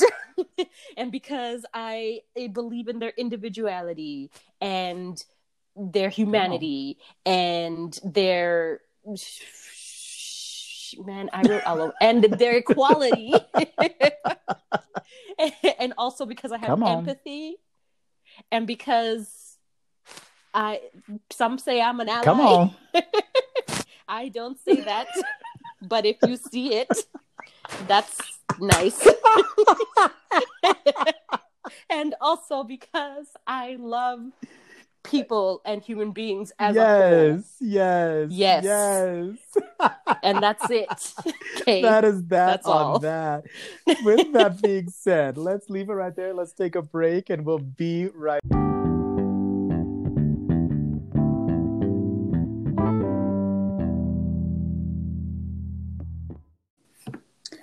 And we are back.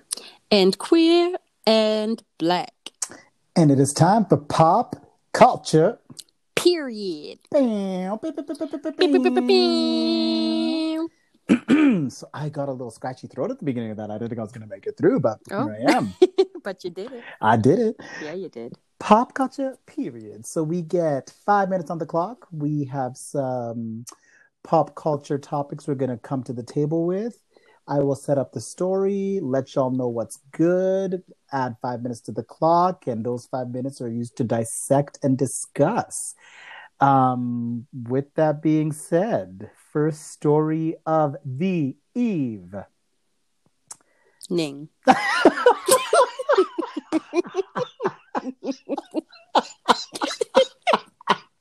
I'm sorry. Go ahead. Oh my god. Oh my god. So on Saturday. Sorry. On Saturday, this past Saturday, Saturday Night Live made its triumphant return, maybe not so triumphant, but made its return to television with host Chris Brown and special musical guest Megan Thee Stallion. Chris Rock. Chris Rock, not Chris Brown. Did I say Brown? You did. Oh, Chris Rock. Yeah. Chris Rock. Thank you for catching that. Oh my God. Let's not. He would never. I honestly, yeah. But we're gonna focus on Megan tonight anyway. So Megan, who, as most of us know, we've talked about this a few episodes prior, has kind of been embroidered in this, well, in our opinion, this nonsensical debate surrounding whether Tory Lanez allegedly shot her. I say allegedly because we don't want no lawsuits over here. Allegedly shot her in the feet back in July. So a lot of this stems because Tory Lanez released an album 2 weeks ago, kind of denouncing his involvement in the shooting. But even though there's evidence and whatnot. But anyway, so Megan performed her song Savage on SNL. And she used a portion of that performance to declare the importance of protecting Black women. She used audio from activists, including Malcolm X's infamous, "The most neglected person in America is the Black woman," also used in Lemonade by our girl Beyonce. She even denounced Kentucky Attorney General Daniel Cameron of his dealings over the Breonna Taylor case. By showing the message, Daniel Cameron, and I quote, Daniel Cameron is no different than the sellout Negroes that sold our people into slavery. That was flashing on the screen as she stood there. I mean, Megan was playing no games. But the question is really, what did we think? And our time starts now. Love it. I am a Megan stan. Yeah. I am a Stallion stan. I love her. I think she's great. I think she's amazing. She's fun as hell. And with all of this nonsense that has been going on around her, it has really just made me gain more and more like respect and love for her. Yeah, I agree. Yeah. She was put in this, like, I don't know, everything that's kind of been happening around her, not even to her. I mean, okay, so things that happen to her, but everything that's happening around her is so unfair. And this is going to maybe stem from a bit of the conversation that we'd had earlier. Like, she's been put in a position where she has to speak on behalf of so many Black women. And when she shouldn't have to do that. I mean, she has a platform, so she's going to. But should she have to? Not necessarily. But this is what we love about her, is that she's going to. But there was a really, really, really great piece that I read. Where was it? I think it was GQ of all places. I can't remember the title, but basically it was about how if as a culture and society, we can't believe, because what had happened basically with Tory Lanez releasing that album saying he didn't do it. A lot of black men and a lot of black women went out and bought that album. No one's exempt here. Went out and bought that album, streamed that album, said it's important to listen to every side. It's important to gain both perspectives. Is it though? Is it though? And the thing is, if we as a culture and society, can't believe and protect Megan Thee Stallion, who is this beloved, superstar, for lack of better words, what chance do regular black women have? Listen, that right there, okay, that part. Because this is the thing. I did not listen to Tory Lanez. You will never catch me slipping out. No, never. I listened to little clips that the Shade Room and whatever else posted and whatever, but I did not listen to the actual album. I did not listen to a single song on it, and nothing that I heard in any of those little clips made me want to listen to it. Each word he said made me each single word. I haven't heard a blip, and I'm still mad. Nothing. Don't even bother, because it's just gonna piss you off. No, it's not. It's not for me. The thing is, and this whole thing where people are like, oh, you have to see both sides or whatever, and there's two sides to every. I feel like that's bullshit, because the thing is, when you look at this situation, you have Megan Thee Stallion, who we saw limping, okay, leaving a trail of blood behind her. We saw her actual foot bandaged up. We saw post surgery. We saw those photos. We saw there was apparently the report came out. The doctor's report came out where they're like, there was shrapnel in her that we removed from her feet. Okay, all of that says that she was shot. Tory's dumbass wants to come and be like, well, how you gonna get shot and it's gonna miss every tendon and every bone or whatever, some bullshit like that, where I'm like, so what? You're basically wishing that there was more harm done. Yeah. Which is fucking nigga, kill yourself. But the other part of this too is Megan in her initial statement didn't say anything because in that moment was protecting Tory Lanez, knowing that the police were there because of the treatment of police towards black men. So even in that, and again, I know none of us were there. I'm not speaking from what I saw. No, I'm just saying all of the reports indicate to this. Okay, but allegedly. I'm just whatever. But all of the reports indicate to that. So it's really frustrating that, and this was on the heels of Breonna Taylor's case too. That's the worst fucking part. Oh, that was the timing was disgusting. Yeah. Disgusting. And it's so Megan has all of this very tangible evidence that she was shot in both feet. We all know that was the thing that happened, okay? That's not something that should be being debated. No, Tory Lanez dumbass comes and is like, well, I don't know, did it actually happen? And his retort to that is basically I didn't do it.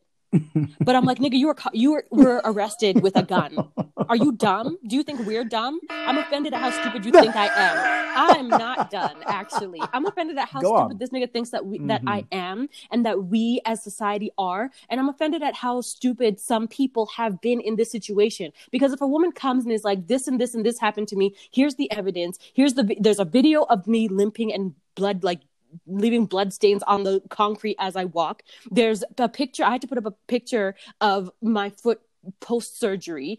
All of this evidence showing that this thing happened. And then the same night, Mr. Daystar, or whatever the motherfucking name your mama called you was arrested for having a gun. A logical human being would look at that situation and be like, Tory Lanez shot this woman. And y'all want to talk about both sides because Tory was like, nah, it wasn't me. Are you fucking kidding me? First of all, to the black women that are believing that shit, shame on you, because I know for a fact that multiple niggas have looked in your face and lied to you, to your face, looking in your eye. I promise you, niggas have lied to you over and over again. And you want to believe this nigga? For what? Why? Based on what? Like, show me some type of... If it wasn't you, Tori, who was it? Who was it? Like, explain... there was no one else in the car. What? So, like, what? Yeah. Who? Because you're the one that had the gun. Mm-hmm. And you're the one that seems to be mad and feeling all types of ways based on your fucking, like, whatever your fucking in your feelings as songs you put out. Mm-hmm. Like... honestly, like, fuck off, stop making music, don't talk anymore, like, literally just go fucking, I wish you would, like, go try to swim to fucking, I don't know, Antarctica or wherever the fuck, because I know you ain't gonna make it, and I'm just sick of your ass. Shit. Wait I'm minute. actually Before just upset about that situation. Move on. All of that, 1,000%. I'm with you. I feel it in my bones, 1,000%. Yes, yes, yes, yes, yes. Did you say his mama called him Daystar? That's his name. That's not his. Are you kidding? I think so. Yeah, I think it is. His I'm name 99% is not sure Tori? his name is not Tori. Bruh, his name is not Tori. Goodbye. Good night. Good night. I'm Googling it to be sure, but I'm 99% sure. No, I'm done. No. Oh man, I googled Tori. Oh, his name is Daystar. Goodbye. Shemuel Shua Peterson. Daystar Shemuel. Okay. Yeah. That's what his mama named him. I love that you stopped to be like, wait a minute. I was like, whoa. You're like, wait, so you said what his mama calls him? There ain't nowhere in his name a Tori or a Lanes. None. Nowhere. Okay. All right. Well, go off. Okay. Moving on. Yeah. Moving on to I think in both of our opinions, a much more respectable person in pop culture. Mariah Carey. Oh. Mariah Carey, who is currently on a press run for the release of her memoir, The Meaning of Mariah Carey, which I cannot wait to read. So she was recently asked by a journalist if Mariah sees herself as a diva or as high maintenance. And Mariah, in true Mariah fashion, replied with the following, and I quote, "You know what? I don't give a shit. I am high maintenance because I deserve to be at this point. That may sound arrogant, but I hope you frame it within the context of coming from nothing. If I can't be high maintenance after working my ass off my entire life, oh, I'm sorry. I didn't realize we all had to be low maintenance. Hell no. I was always high maintenance. It's just I didn't have anyone to do the maintenance when I was growing up," end quote. So, the question is Mariah Carey onto something here? Is she a diva? And are you going to read the memoir? Our time starts now. Yes, and hell yes. As far as memoirs go, this is the one. I feel like, especially for like people or artists that we kind of grew up with, like this is the one that I can't wait to stick my teeth into. I don't know. I really don't know anything about her, like, upbringing. Right. Like, I don't know shit about it. Like, I don't remember. In my head, she's been famous since forever. Like, she's just been because singing. I guess you're right. Like, she was, like, we would have been, I mean, we're 89. She came out in 91. So, yeah. Like my whole life she's been famous. And she was quite young when she came out. Like, she wasn't, like, grown, right? Exactly, so I just assumed... Exactly. Yeah. No, oh man. But even that whole rhetoric around like her just kind of like being like, yeah, no, I'm high maintenance and I deserve to be. So true. It's like, yeah. I love. Why because not? I get called high maintenance a lot. And why are you laughing though? I am not just taking a sip of my wine. Okay.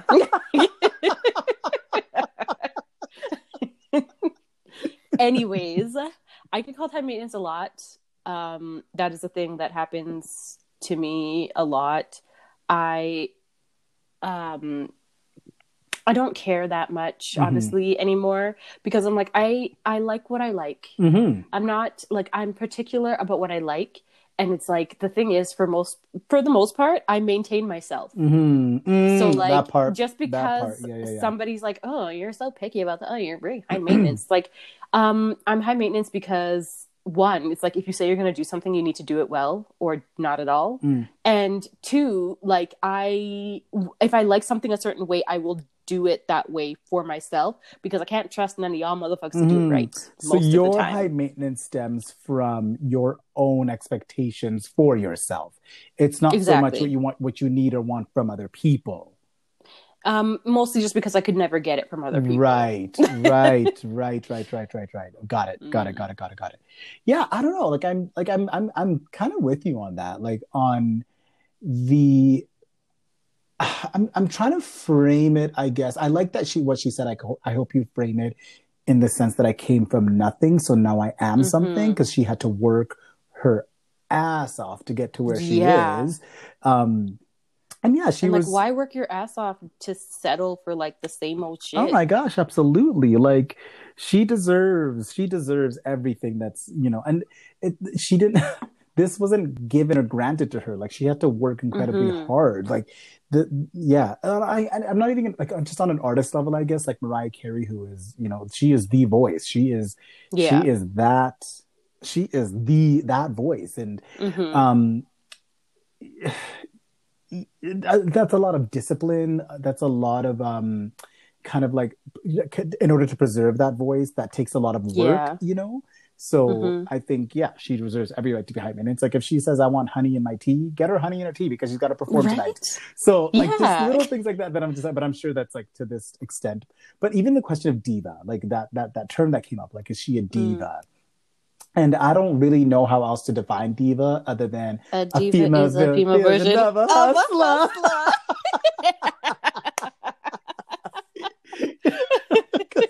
Because what Beyonce say?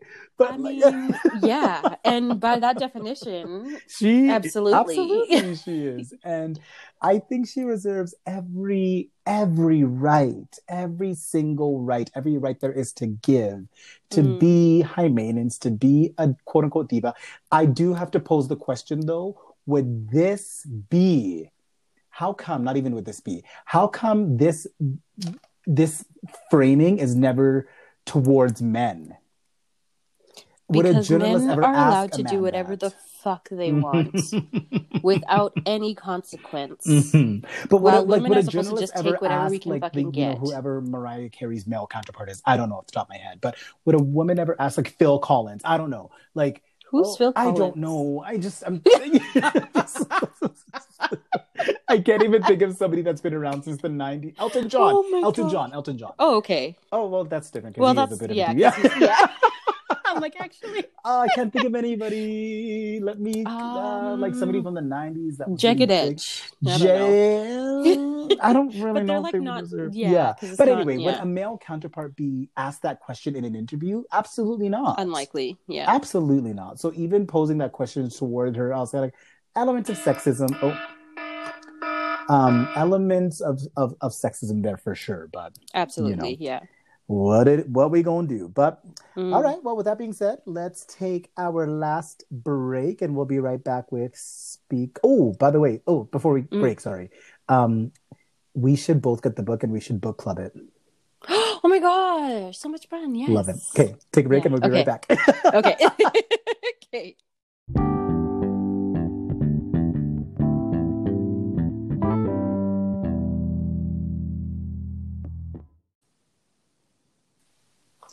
And we are back. And queer and black. And it is time for Speak on That. Ooh, all right. So, Speak on That. A segment where we come at y'all with something that is on our minds. This week we're going to do things a little, not differently per se, but we're just going to align ourselves. Given that it is Thanksgiving weekend, well, I guess week/weekend here in Canada, we want to speak on one thing that each of us are thankful for. Or two things. I know you got things brewing in your head. But I got some things. Do you want to go first? Do you want me to go first? No, you go first. I go first? Okay. Okay. I do just want to quickly say, before I say anything else, I am going to speak on what I'm thankful for, but I'm even timing myself. I'm giving myself a minute and 30 seconds to talk about the Real Housewives of Potomac. Okay. Okay. So the episode that aired most recently, was the fallout or the follow-up of the Monique and Candiace fight that we were talking about last week. Mm-hmm. Now, basically what happened this episode is all the women besides with an I in her name, Candy Ass, they sit in a room, everyone but her, and basically kind of like not chastise Monique, but just kind of like be like, hey, like, what was that sort of situation? I have so many thoughts, and if this wasn't Thanksgiving, this was totally going to make me speak on that. So it's weird that I'm making him speak on that. But it hurt my heart. I have lots of opinions. It hurt my heart to see Monique in that position because she genuinely was still affected by not just her own actions, but everybody kind of attacking her.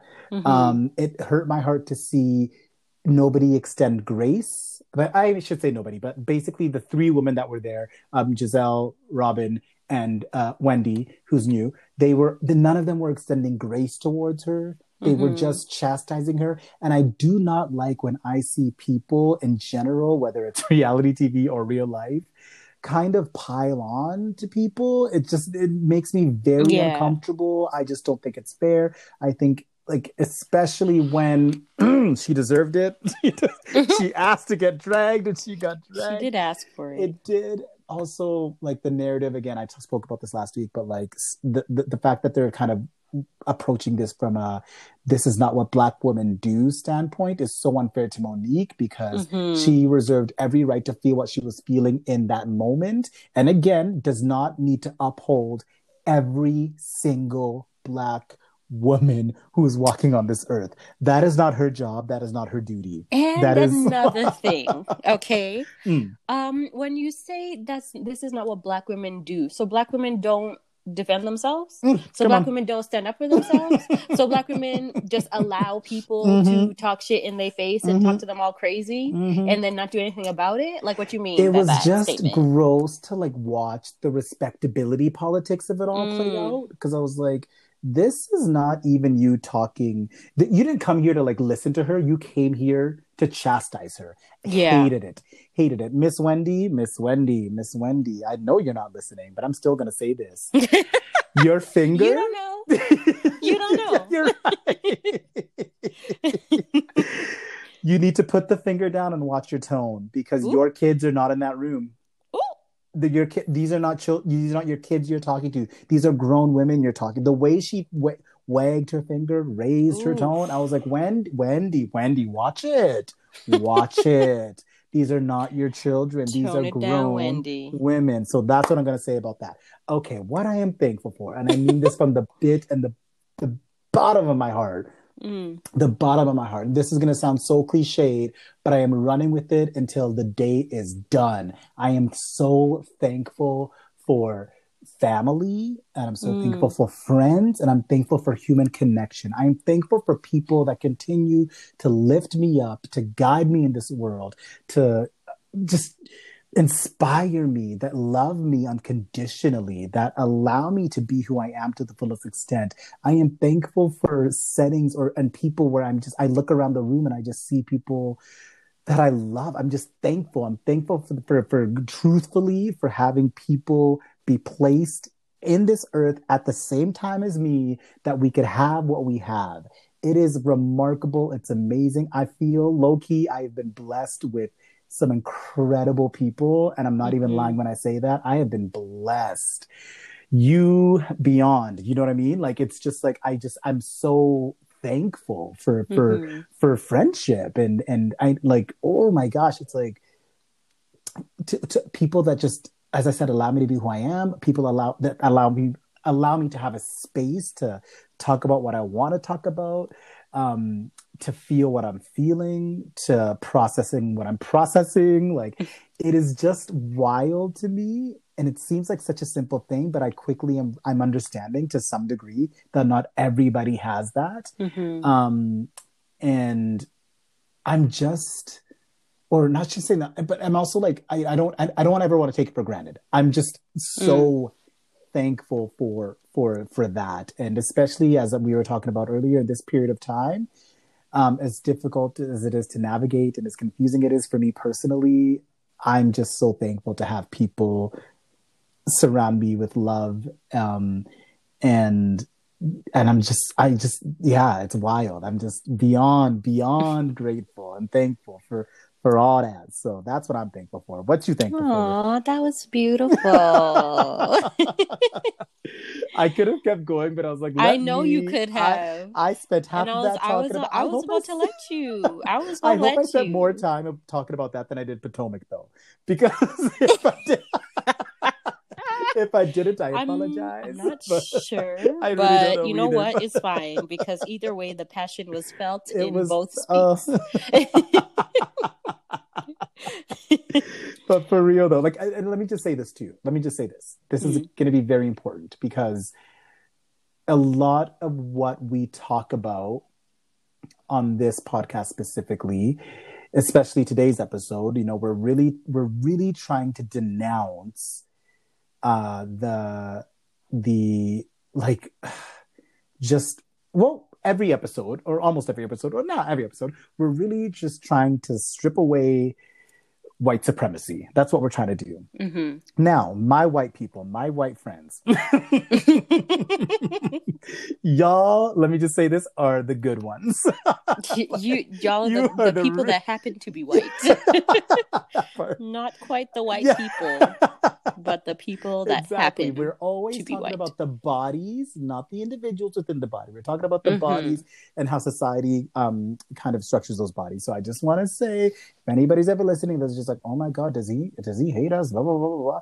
No. Y'all know who you are. You know you are good. You know the work you're doing. You know that. And I'm very grateful for that. But also, keep doing that work. If you have to ask, maybe just check. That's a very good point. If there's anything that you have done or thought or said that might be borderline or iffy. Because that's a good point. The white people that know you, the white people that know us, yes, will know when and when we are not talking about them. 1,000%. So if you know if what, it's iffy, come on now, you said come on. Maybe just reevaluate a little bit. And there's something to be said, though, even when you're reading something or whatever, like if you feel like something is about you, if the shoe fits, put it on, walk around, see how it feels. Exactly. But in this case, that's a good point. Like, just, but if you feel, just ask. But we will answer. But no, for real, I am just so thankful. About you. Don't you?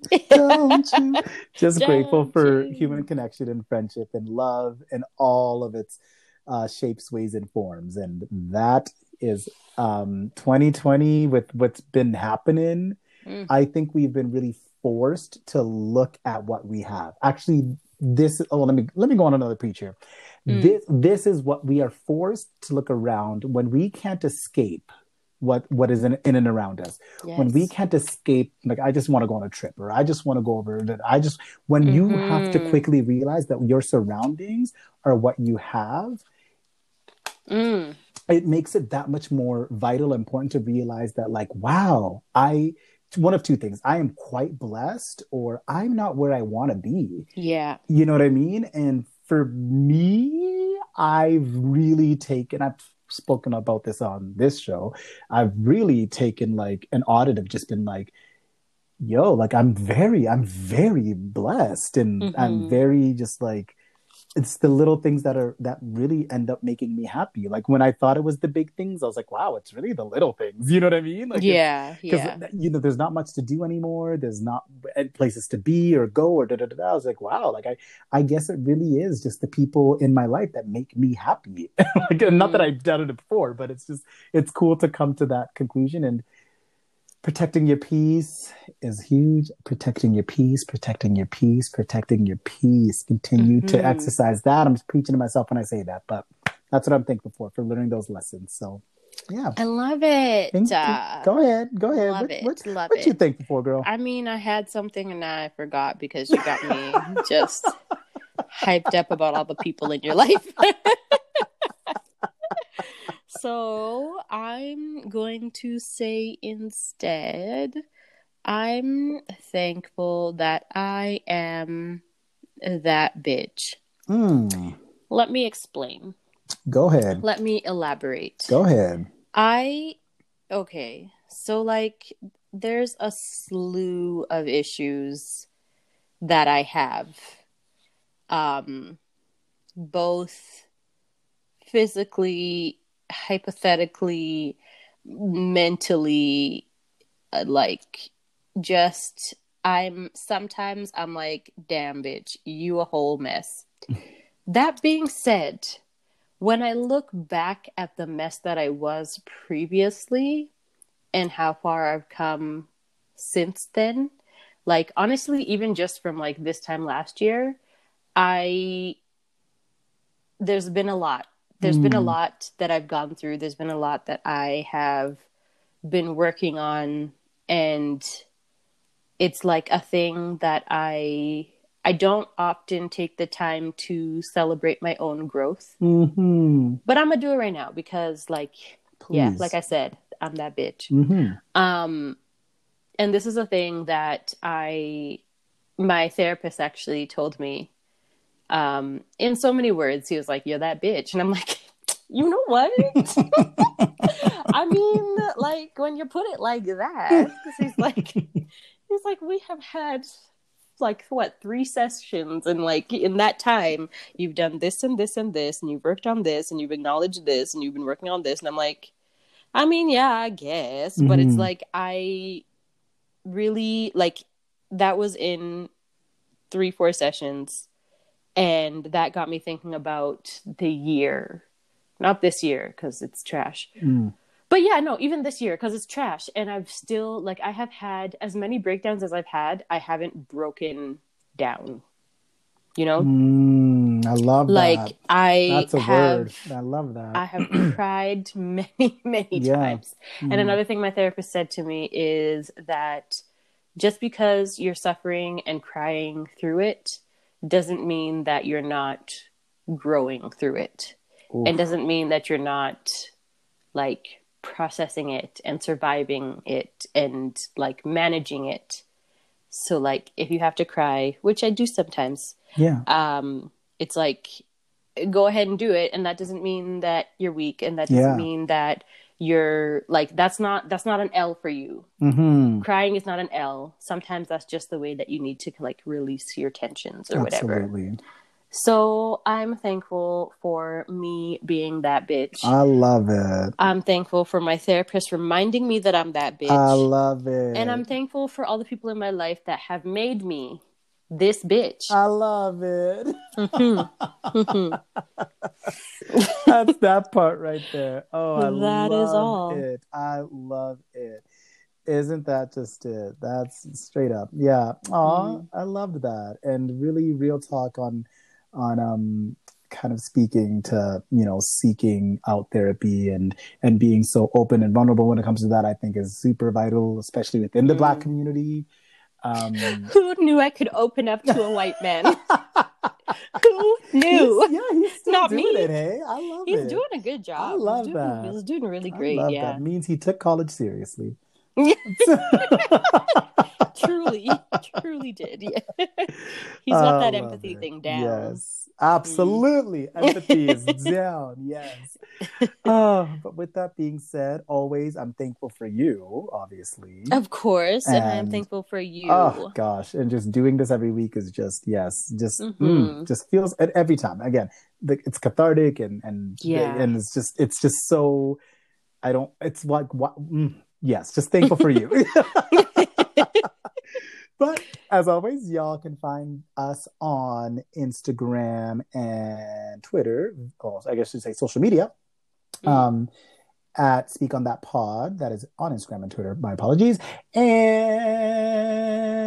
we can also be found on TaylorMade Radio, which you can find at taylormaderadio.com.